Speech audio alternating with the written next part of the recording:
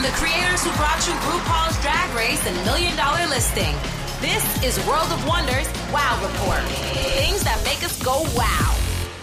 Hello and welcome to this week's edition of the Wow Report, where we count down the top 10 things that made us go wow. Welcome to our 299th show. Can you imagine? That is not a joke. It is April Fool's Day, but that is the truth. It is the 299th show. Really Amazing. Crazy. Congratulations to us. I remember the first one. I remember the very first one we did. Do you? I remember we did some practice ones to start off with that never made it on the air. We should pick those up. They're probably better than... I joined for the second episode. Oh, I wasn't there for the first one. The first one was great. I'm sorry. The first was the best we've ever done. Probably peaked. Well, thank you, Blake. And thank you, Tom, our Chief Creative Officer, for being here all these 299 times. And thank you, Jane St. James, editor of the Wow Report as well. Been through a lot together. We certainly have. So this week is no exception. Thank you for getting me back on track. Let's get on with the countdown. Number 10. It's a miracle that we're still speaking to each other. Here we go. Number 10. Boy, were we wrong. Last year, I think after the Oscars, we were all like, the Oscars are dead. Nobody cares. It's over. Wow. This year's Oscars, for so many reasons, good, bad, and ugly, there is a lot to talk about. So I'm going to take just one topic and lead. I know we have a lot to say about this, but the slap that was heard and seen around the world, it's easy to get into, like, for me, and I'll shut up, but like frothy hyperbole and stuff. It's just, and there's discussion about who should be talking about this and sensitivities about race. I think the whole world witnessed an assault, a crime, and we're all eyewitnesses, and we are all allowed our point of view. We can all be caught we all have bad moments. How awful to have one on the Oscars. It's also your best moment, and Yes. your best and your worst Yes. happen simultaneously. Maybe I'm projecting myself, but like there's somebody who's emotionally unstable going through something, who had a huge overreaction to a situation that is really, really unfortunate for everybody involved. What do you guys think? Michael Ehrlich used to have a saying when he would say champagne glass in one hand and razor blade in the other, meaning that sometimes it's the best of times and the worst of times simultaneously, and it's just something that happens in life. My whole take on it is that, I understand that where some people are saying that it was Will Smith defending the honor of his wife, and I'm fine with that. I don't give a fuck if he beats the crap out of Chris. I don't care. But I do care that it happened on the stage at the Oscars. If you take it outside, boys, take it outside, guys, take it into the alley and smack the crap out of them. But don't do it in the one place, the one time civility is supposed to be the way of the night. And so that's my take. I don't care if they beat each other up, but just don't do it on stage at the Oscars. I love your take, James. It's like moral dilemmas with Jane St. James. Beat the shit out of each other by all means. Just do it at home. But he's, if it's defending your wife, if they have beef going back a long time, that's fine. That is between the two of them. Don't bring the whole world into it, and just take care of it on your own. I want to beat the crap out of somebody every day, at least once a day, sometimes several times. But I don't. I'm saying instinct, and the animal instincts we have. We're hopefully civilized people most of the time. And the other thing, and Fenton's got a lot to say about this. It's like it's comedy. It's a joke. Sticks and stones won't break. That's just it. And, at this point in their careers, they've all been, Ricky Gervais has hosted so many times. I mean, that's just, it is what it is. And comedians get on stage and rag on each other. That's what roasts are for.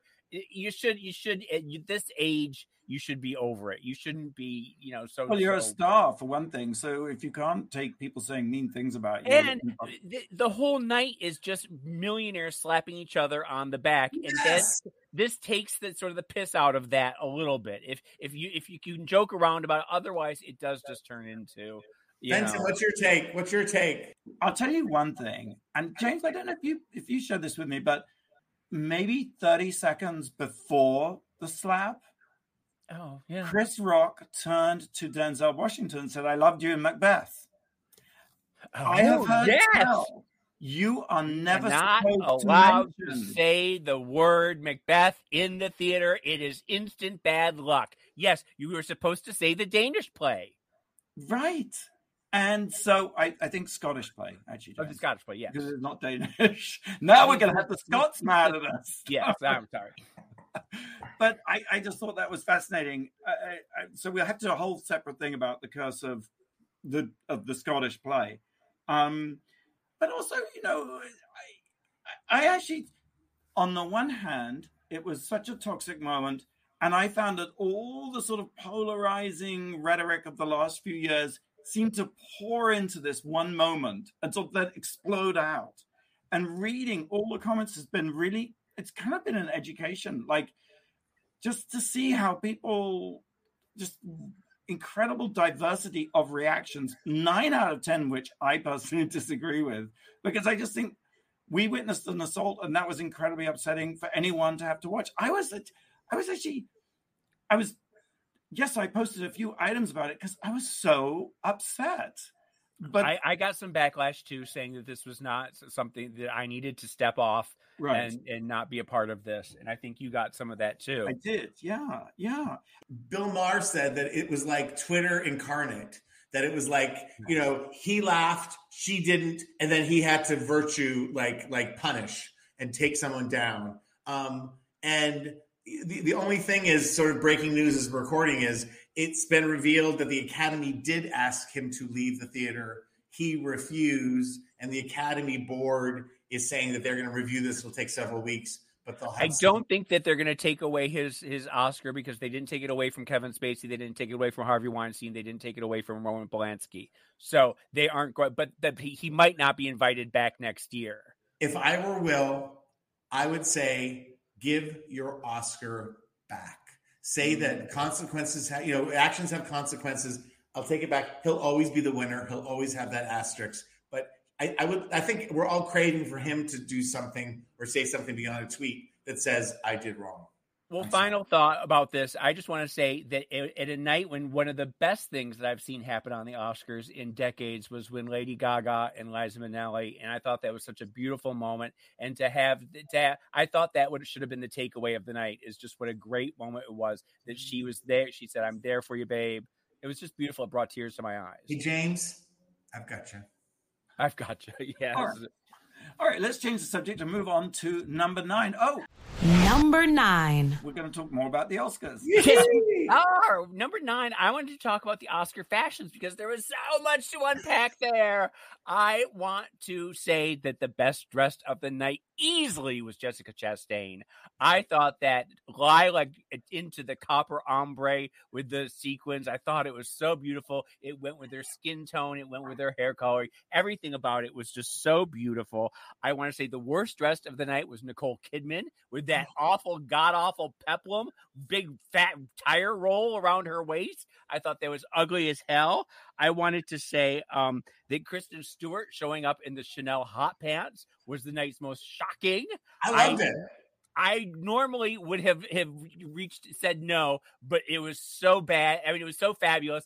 I will allow it. Similarly, Timothée Chalamet showing up without the shirt on. The old man in me was like, "You look like a goddamn hippie. Put a shirt on." But then the more I realized that it is the place to you can break rules at the Oscars. You can do that type of thing. We live in a post-COVID, post-apocalyptic world. We all need to be dressing more like Mad Max. Like it has to happen. But but if you're a skinny 25-year-old hot boy, you can get away with it. I don't think anyone else could get away with it.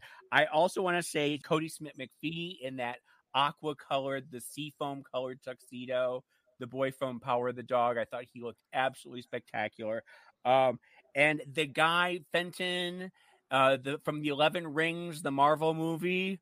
Oh, yes. That Asian man. Oh, he's so handsome. And he wore a red Versace with the gold buttons. And he came with a white shirt and black bow tie. And then when he went to the Vanity Fair and the Elton John party, he took the shirt off, and it was sort of like a Timothée Chalamet, and it looked even better. But I like the fact that he switched it up a little bit. And then also Rosie Perez, who finally got her first Oscar invitation in 35 years. She looks fantastic. She looked gorgeous. And I think that's it. Did anyone else have any favorites? This is something I should edit myself. But didn't Tracy Ellis's boobs look giganto? Yeah, Tracy got some bad reviews for it, as did Ariana Bose. I think the girl from West Side Story who won. Yeah. Some of the fashion police did not like either of them. I thought they were beautiful. They were both gorgeous red dresses. I'm not shaming them. Beautiful women. No, I love big, sumptuous bazooms. It made them look funny. This made them look funny. The shape was a little weird. The shape was weird. Yeah. But I love her, and I love to be able to talk about fashion. It doesn't mean I don't love the people wearing the clothes. Yeah, and Ariana, when she's the queer woman of color, and she's the first, and she won for the same role that who's McCall won, and Rita Moreno won. It was a beautiful moment. That was really nice. I enjoyed that. What do you think of the show generally, James? I mean, I thought it was incredibly dull and lifeless. Well, actually, it was better than I thought it was going to be. We were expecting a shit show on a gigantic scale, but I'm also wondering, and this is the conspiracy theorist in me, was the slap planned? Was it part to get people talking about the Oscars? Are these two comedians in on it, and they were trying to pull a stunt? It seemed very stunty to me. I don't know. I would only agree with you if Will Smith had gone up and ripped Chris Rock's shirt and exposed his nipple. Then I would have thought maybe it was planned. But other than that, I think it was unfortunate. When you said, I think, people talk about the slap, but that was a slap with some. I thought it was a punch. I kept thinking it's not a slap. That is a punch. That's what I say. Okay, so it was technically an open hand, therefore arguably technically a slap, but delivered with the force of a punch, which I feel precludes it being a setup or a fake. Let's move on to number 8. Number 8. Okay, well, World of Wonder won its first Oscar. Sort of, kind of, not really. No, take the win. Congratulations to Jessica Chastain for winning Best Actress in The Eyes of Tammy Faye. And the reason I say it's a World of Wonder Oscar is, of course, because The Eyes of Tammy Faye, the movie, is based on The Eyes of Tammy Faye, the documentary, which... And wait, don't you have some sort of a producer credit? Yes, I do. Yes. Okay. I'm glad to say executive producer credit, and I'm glad to say it rolls in the pre-titles. So I suppose it's not an idle boast. But of course, at the moment that this reveal happened, no one was thinking about any of this. But I think it's really good because, Jessica Chastain is amazing. And the makeup is amazing, and that also won an Oscar, so congratulations to them. But I think it's greatest of all because I feel that Tammy Faye's work in the small screen was really never fully appreciated, and she was never really taken seriously, really until Jessica played this role on the big screen. And we all know there is a long and abiding snobbery divide between the small screen and the big screen. And I'm just so thrilled that by playing Tammy on the big screen, Jessica, through her own genius, she produced the film too, accrued all these what's the word? Plaudits? No, not plaudits. Acclaim. Thank you. Acclaim is the word. Wait a minute. Hold on. I honestly think you're selling yourself short here because I think that Eyes of Tammy Faye, the documentary, had such an impact, and it was so influential in the documentary world, and it really put World of Wonder on the map. And also, I believe that Tammy Faye felt the love. It resurrected Tammy Faye's reputation in this world. She died way too soon after that, but she had already knew. That movie shifted the narrative of her story. And Jessica Chastain, who gave an amazing performance and deserved to win that Oscar, and shout out to Abe Silva, our friend who wrote the script. She was wise enough of a woman and an actress and a human being to see your documentary, yours and Rainey's documentary, and to say, I want to play this role because you guys told the story. And nobody takes subjects like Rainey and Fenton and loves them to death the way you guys do and tells loves them to death. No, but you do. You love them and you embrace them and you tell their story. I think you take on the responsibility of telling someone's story in a really profound way. But I honestly believe that Tammy left this world knowing how loved she was because of the documentary. So I don't think that there's for a doubt that you should sell yourself short about that. Well, thank you, and I don't mean to do that, but thank you so much because that's very sweet of you both. And also, I think it's true that the gay community really embraced Tammy. We really understood her. I think we understand camp, and we understand camp not as a marginal thing, but actually as a profound moral force. And I think Tammy was using that. And I'm really, I feel that this is in a way the canonization of Tammy Faye. And I'm just so thrilled and happy. I call it the miracle of drag on Drag Race, the power of camp. I love of us reclaiming our power and from how we tell our stories. Reclaiming our camp. There you go. The gratitude I have as a person just watching this, I have nothing to do with this other than just knowing you and watching from the outside, and the gratitude and the beauty of life, if you live long enough, that's something you guys did 20 years ago? 25 years ago. 20 years ago. It was Sundance 99 or 2000. Yeah, kept the story alive. Kept the story alive. Put it on tape. Put it out into the universe and set those waves so he could 20 some odd years later come back as this performance. And, may not be the way you wanted to win your Oscar or yet, but boy, but it's not but it's such a beautiful extension of your work. And I'm really impressed by it. And thank you, Tom. That is really, I'm probably going to cry, but also, I can think of no better way. Cry. I want to make you cry too. Just let me do.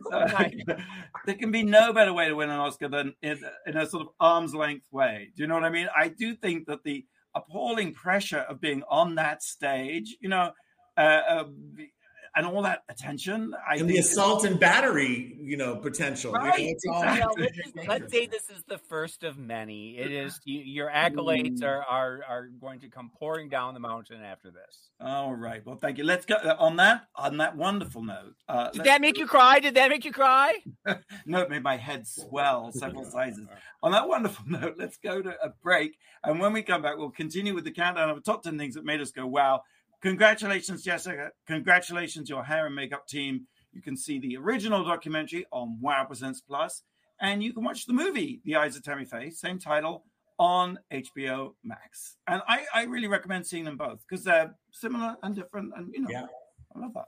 And another companion piece for that, I would say you should watch when Jessica Chastain and the director of The Eyes of Tammy Faye were on this show, which I'll post under the number 8 on the Wow Presents post this week. I love that. Okay, thank you. Do you have a question for us, Blake?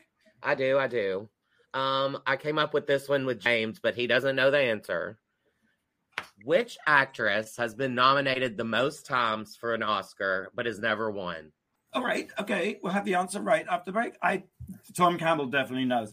We'll be right back after the break. You're listening to the Wow Report on Radio Andy.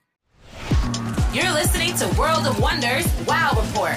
Things that make us go wow. Welcome back to the Wow Report. I'm Fenton here with Jane St. James and Tom Campbell and Blake Jacobs. You had a question for us. I do. Which actress has been nominated for the most Oscars but has never won? I'm going to put in two people, and then Tom's going to tell us which one is correct.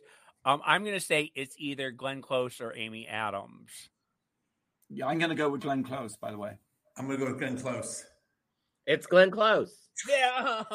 Amy Adams is up there. She's been nominated 4 or 5 times and never won. Yeah. Glenn and remember, Close. this was supposed to be the year of Glenn Close because Sunset Boulevard was supposed to come out and then it stalled in production. She deserves an Oscar, seriously. She really does. It's very, and how many more opportunities is she going to have? A lot. She works all the time. I love her. We are counting down the top 10 things that made us go wow. We've reached number 7. Number 7. I got hooked on the winning time. Blake, help me with the title. See, it's sports stuff. I can't remember. Winning Time, The Rise of the Lakers Dynasty. And the Lakers, just so you know, is a basketball team in Los Angeles, California. What happened to you?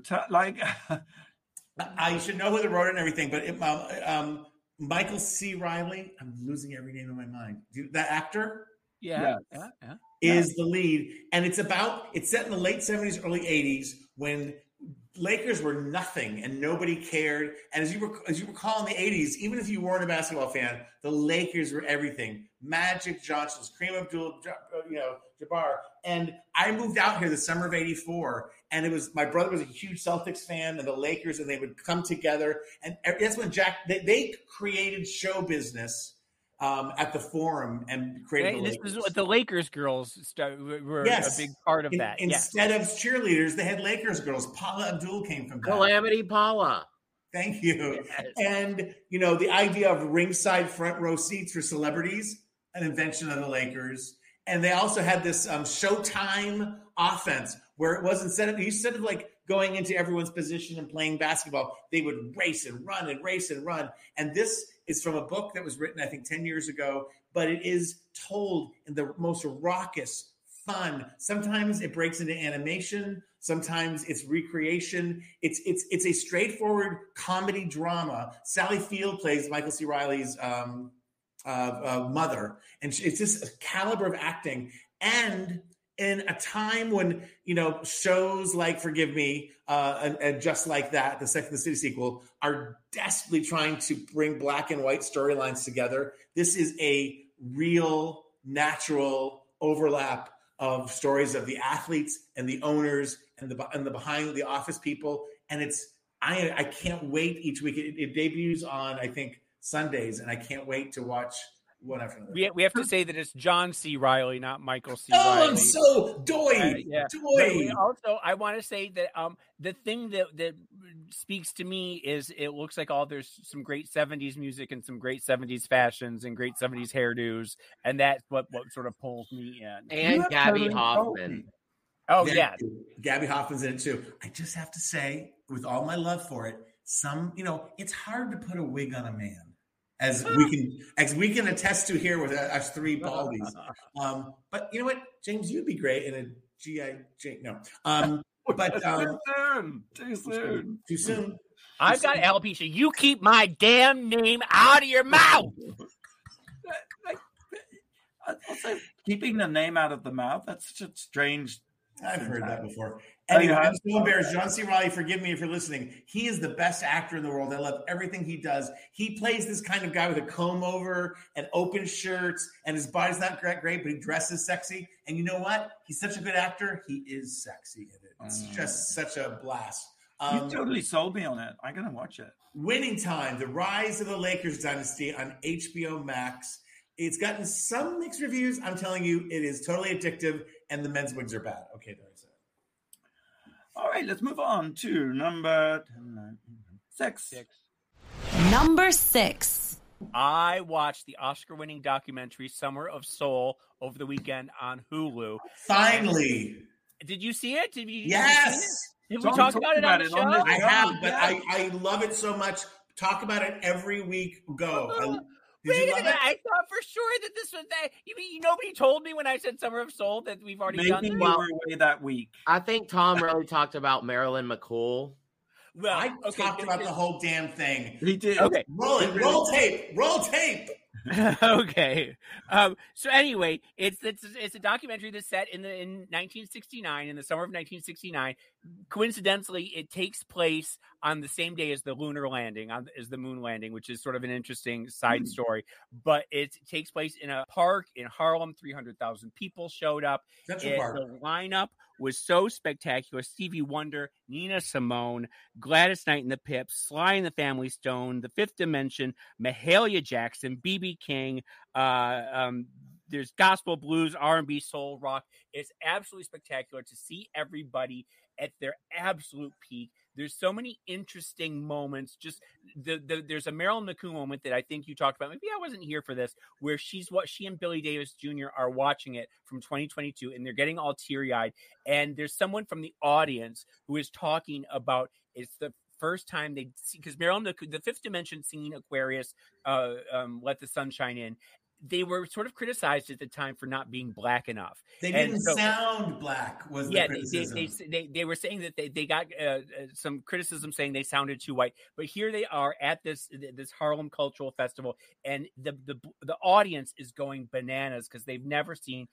I mean, her beauty is just breathtaking. She is so beautiful, and the song is so beautiful and uplifting. And there's just this great moment where everybody is just joined in the power of the moment. I loved every moment of this, but with the Fifth Dimension, they were in goofy costumes, which were very hip for the time. Well, no. I want to stop you right there, because one of the interesting takeaways for me was the fact that the Fifth Dimension come out in the matching tuxedos and matching outfits. The Gladys Knight and the Pips come out and they're wearing those matching tuxedos. The Four Tops come out, they're in the matching tuxedos. But there's a great moment where Sly and the Family Stone show up, and they are not matching, and there's a white drummer and everyone is freaked out. There's a woman trumpeter and everyone is freaked out, and then they start singing that there is a yellow one that doesn't like the black one for B. It's different strokes, and they realize that the Four Tops and the Pips all realize that maybe they are old school and this is the 70s and that this is the new wave of things, and they instantly felt old-fashioned being in their matching tuxedos. And I thought that was fascinating because you have Sly and he's wearing, you see the 70s coming on suddenly with the big pointy collars and the choker and the no shirt and the hat, and their fashion is just so groundbreaking that it puts everybody else in their place. I thought that was fascinating. The other moment that really got to me was Mahalia Jackson, the one of the greatest singers of all time, and she's the gospel singer. And she leans over before she takes the stage, and she says to Mavis Staples, the up and coming gospel singer, and she says, "Sister Mahalia's not feeling too well. You might have to help me with this." And Mavis Staples is like Liza Minnelli and Lady Gaga, says, I got you. Well, then Mahalia Jackson grabs the microphone and tears the house down. You have the power of this woman's voice. And once she got that microphone, it was like she wasn't sick. That was one of the strongest performances I've ever seen in my life. It brought tears. It gave chills to me. How powerful. And tell me if you believe this. It's with all the enthusiasm, every performance is like that. Everyone is a revelation. And the little history of it is that this was shot. This took place over a number of Sundays in August by this gentleman that no one credits, who was this sort of flamboyant MC. And they filmed it, expecting to sell it. No one would buy it. And this is the first time anyone has seen it since. And the guy who took the film had it in his basement. Yeah. And when he was dying, he gave it over, and Questlove got it, and it won the Academy Award. But it is like a time capsule on Earth. And the thing that killed me about Marilyn McCoo and Billy Davis Jr. is they had never seen it. They had done it. They had never seen it. And they were like, and it's an audience full of beautiful, vibrant. And the audience is so gorgeous, people. And everybody is so happy. The interesting thing, the sad thing to me, though, is that I wish it could have been a 5-part series or something like that, because there's so much backstory, so much context that they have to bring into it about the race relations in the 1969, about the state of Harlem, about the music industry. Everybody has their own story, so that you don't really get full numbers. You have people breaking in and talking about the number. You have people giving you context. I would have liked more music and more backstory, and I think that they could have really done 5. You know what? Maybe they can do another version. I don't see why not. I mean, it's spectacular, and like I said, the love and the joy and the beauty and the emotion you get watching this movie, watching this documentary. And the audience, I said this when I said it, and it's terrible, but usually when you see crowds of Black people represented on television or in the media, it's in a riot or a crisis, or this is just there is not one moment of violence in the entire thing. And appreciation for beauty. Feeling so much love. It's such and if we've talked about it before, I think we could talk about it every week. We could talk about it every week. It's streaming on Hulu, so check it out. Now, I would like Fenton to watch it and report on it next week. Yes, I will. So we're moving on to number 5. Number 5. Jada Pinkett Smith did Instagram that this is a season for healing and I'm here for it. And in that spirit, I started reading a book about Jerry Falwell.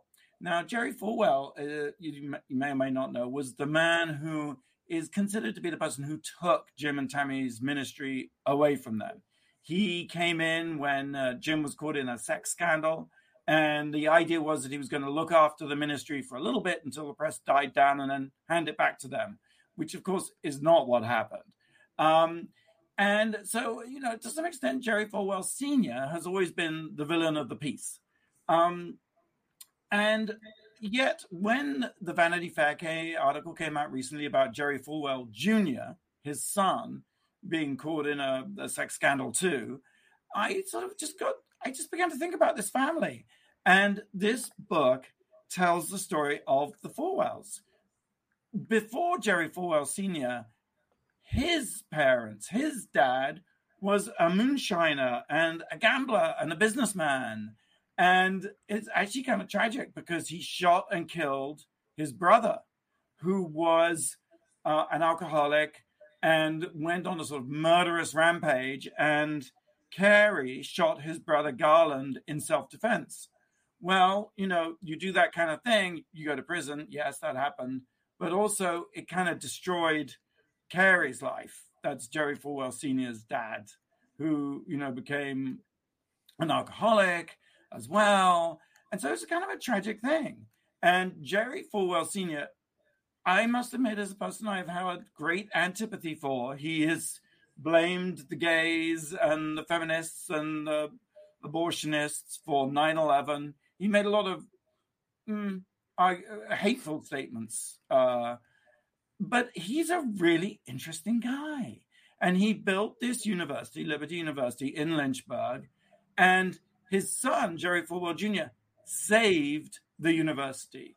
And then destroyed it later on. No, I mean, my point being that, scandal, hasn't it brought some shame to the Jerry Falwell Jr. and the pool boy? What I'm taking away from this, James, is that it's a season for healing. And I do think that the legacy of Jerry Falwell Sr. may be very divisive. And in fact, perhaps we could trace some of today's polarization to his policies and beliefs and statements. But Jerry Falwell Jr. is a really interesting guy. And he came up with the idea, for example, of remote learning, of students using VHS cassettes, video cassettes, and that saved Liberty University. And of course, yes, you're right, James. Jerry Falwell Jr. is now out of Liberty University because of the scandal that he was involved in. But in thinking about all this and in reading this fascinating book, you can see this family that over generations has had a huge impact on America. It also sounds a little bit, there's like some cascading generational trauma that the sins of the father keeps being brought down upon the sons. And absolutely. And I think that, by the way, I'm not an armchair psychologist. It sounds like I'm about to be one, but, I've read some of the remarks that Will Smith grew up in an abusive household with a father who, was very violent. So where am I going with this? I am fascinated by the complexity of the Falwell dynasty, and that they are not cardboard cutout villains in the same way that any of us are. Well, you don't have to approve of somebody in order to be fascinated by them and to think that they're worthy of learning about and reading about. I think that's very well put. And I think that the sort of takeaway for me is that, behind all these headlines and these sort of polarized positions, there are almost infinite complexities, which is not, as you say, James, to excuse any of it. But I think we can all learn a tremendous amount from. If we just read perky little stories about wonderful people, I mean, how boring would that be? I like learning about complex, sometimes people who are in the wrong and not always good people. Understanding human nature is good for all of us. Yes. I often will think when they go into a deep dive on some criminal behavior, OJ or whatever, it's like, what would it take for me to do that? Like, aren't we all in some way? Where is the moral line? Where is the thin red line that we all cross? What circumstances align that make people do what they do? Is it pure evil? Usually not. Well, and what's that old saying? If you don't know your history, it's bound to repeat. You're doomed to repeat it. Yeah. Exactly. Yeah. Well, I do. If you're in the mood to read a book, read Fulwell Inc. by Dirk Smiley. It was published in 2008, so there's a lot more to the story subsequently, but it's an absolutely fascinating account how one family, not only in Lynchburg, but really shaped America. I mean, because the Moral Majority, Jerry Falwell Sr.'s organization that he co-founded, got Reagan elected twice. And Jerry Falwell Jr. arguably got Trump elected too. So a very, very significant family. Let's take a quick break. Have you got a question for us, Blake? I do. It's sort of the same question as last time, but which actor is tied with Glenn Close for the same number of nominations that they've never won at the Oscars? You're listening to the Wow Report on Radio Andy. We'll be right back after the break. You're listening to World of Wonders Wow Report. Things that make us go wow. Welcome back to the Wow Report. It's Fenton here with Tom and James and Blake. I just want to say, Drag Race España is now streaming. That's season 2, now streaming on Wow Presents Plus with new episodes every Sunday, 11 a.m. Perfect thing to do on the weekend. And also of note, the Drag Race España premiere featured the first trans pit crew member. Yes. Nice. Awesome. Blake, you had a question? I did. I asked last time which actress had been nominated the most times at the Oscars and never won. And this time I'm asking, what actor is tied with Glenn Close for 8 nominations and they've never won an Oscar? Well, I can't even imagine this one. Tom, do you know? I don't know. I'm blank, but I'm going to guess he may have won an Oscar, but I'm going to guess it was Gene Hackman. Oh, interesting. Okay. Are they? Is the person still alive? Can I get a clue? I don't think so. Cary Grant. Cary Grant was never nominated. Oh, okay. Cary Grant, Humphrey Bogart, and a number of those people never got nominated at all. James, do you have a guess, or did you already guess? I don't have a guess. I'm sorry. Peter O'Toole. Oh, I thought he won for My Favorite Year. I thought that was his big... I thought he won a Lifetime Academy Award.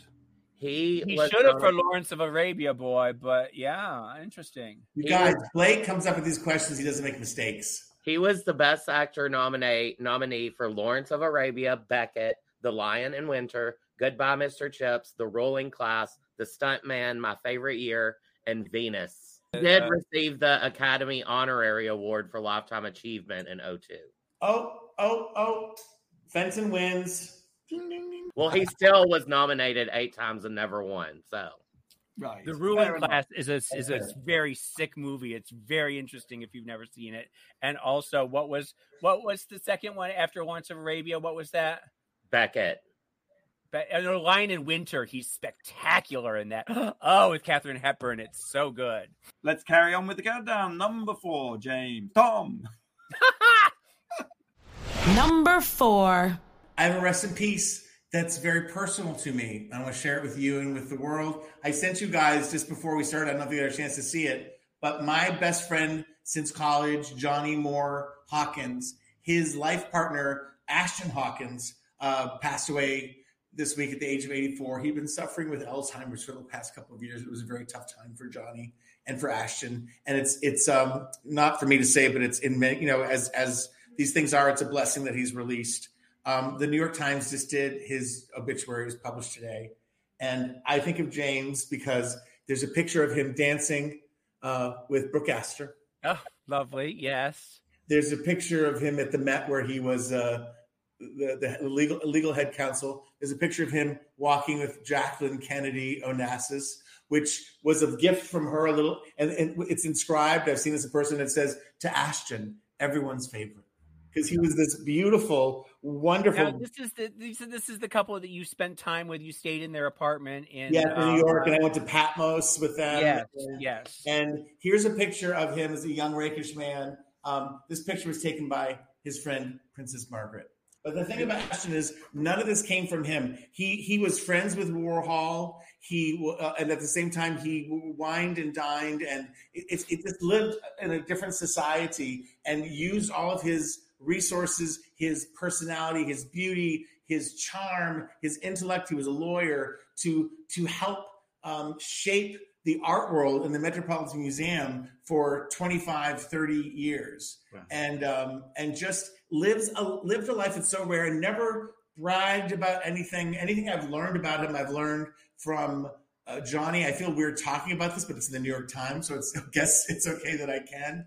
But and he was always a wonderful man who had room for everyone. They were so social. It was almost a joke to me when they got together in the 90s when I was doing The View and I was in New York and I got to spend a lot of time with them. And it was just like, you know, so many social obligations, so many things. And yet it was sincere, and there were relationships. And there's a story that's not in this obituary where who was the head of Vogue in the 50s? Diana Vreeland. Yeah, she was Diana Vreeland, yes. Diana. She was dumped from Vogue, right? And she was of a certain age. She had no money. And Ashton and a bunch of people came in and rescued her and decided that they would expand upon and grow the costume museum at the Metropolitan, which led to what is now, you know, the Met Ball and all that kind of stuff. And it's the one time that I went to him at lunch. I was just like, please tell me details, because I just seen the documentary. It's like 10 years ago. And he said, well, you know, it was all about, we had this idea, but it had to be an endowment.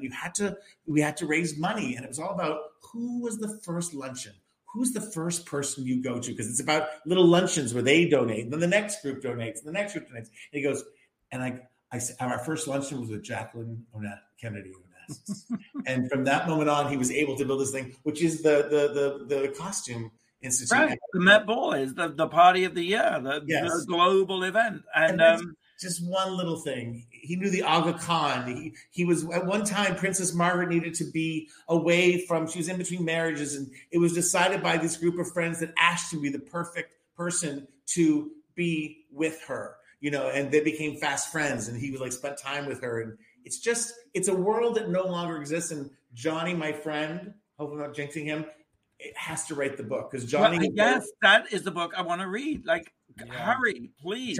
Johnny is the last link to tell Ashton's life, and they spent the last 25 years before Ashton's illness, and he was to his last day, he was the most dapper, handsome young man, and he and they traveled the world and had a blast and had real love and were married when they could be married. And you know, you read a lot of these obituaries and you project. I was lucky enough to know Ashton a little bit, and I grieve for my friend Johnny, and I look forward to seeing him in May and paying my respects to Ashton. Rest in perfection. And how weird is it that I want to mention Taylor Hawkins, the Foo Fighters.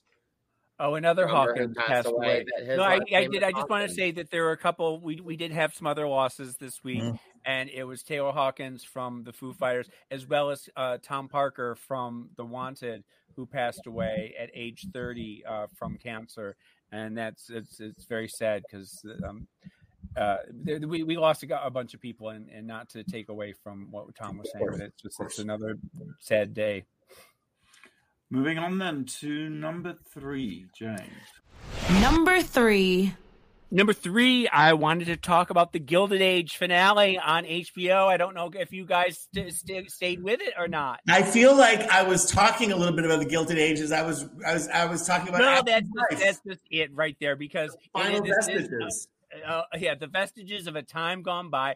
And a lot of people, you know, it seemed like the gays were divided. There were Euphoria gays and Gilded Age gays. I was a Gilded Age gay. I loved every single minute of it. The finale, it was, oh my God, Mrs. Russell finally had the party for her daughters coming out, and through a bunch of devious machinations, she was able to get Mrs. Astor to agree to come. And once Mrs. Astor said she would come, then suddenly the Skirmer horns and the Stuyvesant fishes overnight, and the matches, everybody came. Everybody came. School bowed down to Mrs. Russell, and Mrs. Russell stood with Mrs. Astor, and she said to her, I could be very good for you. And Mrs. Astor said, I doubt it. And she said, oh, just you wait. And that opened the door for Mrs. Russell to be invited into this New York society. A lot of people, like I said, commented on how it moves at a glacial pace. But if you are into the story, you are into the story. The outfits, the sumptuous gowns are unbelievable. The interiors, as Fenton has talked about, are absolutely spectacular. Carrie Coons, Broadway star Carrie Coons, is absolutely spectacular as Mrs. Russell. I've got to say that Morgan Spector, who plays her husband, is damn fine. Hold on. Slow fine. down. I need a little bit of dead air space just to think about how good looking he is. Oh, he's just absolutely. I mean, he is just so handsome, and just everything he says, just you melt. And I've got to say that her son, played by Harry Richardson, is absolutely adorable. So there's a lot that you can grab onto. I see Fenton rolling his eyes because rolling eyes. Has the gorgeous, the humble banker returned to claim the hand of Meryl Streep's daughter? Has that happened yet? Well, he turned out to be quite the rake. He turned out to be quite a rogue, and he was just using her. And that was seduced by society. Yes, he got his head turned, and she was no longer good enough for him. And the most unbelievable plot twist of the season. But if you did Downton Abbey, but you were too much of a snob to care about 1880s America, well, I doff my hat to you, sir. Good day to you. I'm happy to live with that. Thank you very much. Let's move on. No, but it was a really fun. It ended up being really great, and I'm really excited to see where they go from there. James, I saw every episode. When the first episode started, and I told you that there was a real life scenario in which Mrs. Vanderbilt had this spectacular mansion that everyone wanted to see, but nobody would go to it until they were able to get Mrs. Astor to come for tea one day. And once Mrs. Astor came, then the Vanderbilts were allowed into society. And this is sort of the story. This is a fictionalized version of that. Very good. All right. That's The Gilded Age on HBO Max. I have some catching up to do, clearly. Number two. It was Elton John's 75th birthday the other day. Wow. Happy birthday, Elton John. And I just want to read you a little something. Dear Zachary and Elijah, do you remember the first time you saw me on stage? We were in Las Vegas in 2018, and your papa brought you to the show. You were amazed by it all, the lights, the costumes, the crowd. And afterward, you both said, I didn't know Daddy could do that. Elton John has written a letter to his two sons, Zachary and Elijah, that he has with David Furnish, and it's published in Time, and it's really the most beautiful letter. And Jada Pinkett Smith said, this is a time for healing, so let's bring it on. He writes about, he says, it used to be that LGBTQ+ people were seen as wrong or the bad guys. We still have a ways to go, but your papa and I felt safe enough to bring you both into this world. We believed you would be welcome here as the children of two daddies. It's just it is such a great thing to read because, you know, there are a lot of different ways to be family. And he also says, you know, as I write this, there's a lot of work to do. The government in Florida wants to stop kids and teachers from saying gay. And which is a heinous and frankly disgusting and ridiculous thing. He talks about building bridges, not walls, which I think is really important. He talks about giving back. And he just says at the end of a letter, he says, be yourself and remember that what unites us is far greater than what divides us. Take care of one another and try to be part of something bigger than yourself. What a wonderful thing to have from your father when they are older and he's not around anymore. How nice that he, you know, did this for them. Right. He's going to have to write another letter when he's 100 because he's not going anywhere soon. So, you know, but I happened to overhear a conversation where Elton John told someone I know that his children's favorite show is RuPaul's Drag Race. Mm-hmm. You can't reveal any more than that. We'll figure it out. Mm-hmm. Right. Good for them, and it was just a touching, beautiful thing. You know, beautiful. This is kind of funny, James. He says, "I've had an incredibly fortunate 75 years, and that is true. He really has. I've had my share of adventures, and I'll tell you about some of the wilder ones another time. But know this. The most rewarding journey in my life has been the one I began 12 years ago with your papa when we decided to start a family." Oh, that's nice. I think every father knows that. Yeah. Yeah. All right, let's take a break. When we come back, the number one thing this week that made us go, wow. You're listening to World of Wonders Wow Report. Things that make us go wow. Welcome back to the Wow Report. I'm Fenton, here with Tom and James. I just want to tell you quickly about Ron and Jeff, who are the editors of have made a new show called Why Are Humans? And it features Trixie Mattel, Katya T.S. Madison, Rokem Skira, and more. And in the future, humans are extinct and robots rule the world. It's really good, and it's on Wow Presents Plus. And it's set in the year 2023. Thank you very much. All right. What is the number one thing that made us go, wow? Number one. Well, I wanted to talk a little bit about the news that came out this week about Bruce Willis and how sad it is that there was an Instagram post from Demi Moore and from Rumor Willis and so the other daughter, Rumor, and who is the other one? Scout, yeah. And they were talking about how their father is stepping back from his career as he is suffering from aphasia, which is a cognitive disease in which your brain just doesn't process language anymore, and they said it's sort of like being set down in a country where you don't speak the language, you don't read the language, you don't understand anything that's happening around you, and it's been happening to him for a while. And there've been pictures of him on the set recently where he has an earpiece and he's being fed lines because he was having a hard time remembering lines and everything, and it's since been diagnosed that he's suffering. Yeah, Blake? Do you think this is why he did like a record 8 films last year? He for the last couple of years he did 13 movies, I think, in 2019, something like that. He's been doing an awful lot lately, and you wonder if it is sort of like to cram as much in as he can before the end comes. But he's surrounded by love, and he's, when you look back on his career, there's so many, between Moonlighting and, so many great things that he's done. I just movie after movie after movie. I can't even name them all, but it's very sad that he's suffering. There is no cure for aphasia. And it's just a terrible. It sounds a nightmare also because it doesn't sound like it's a disease that will kill you, right?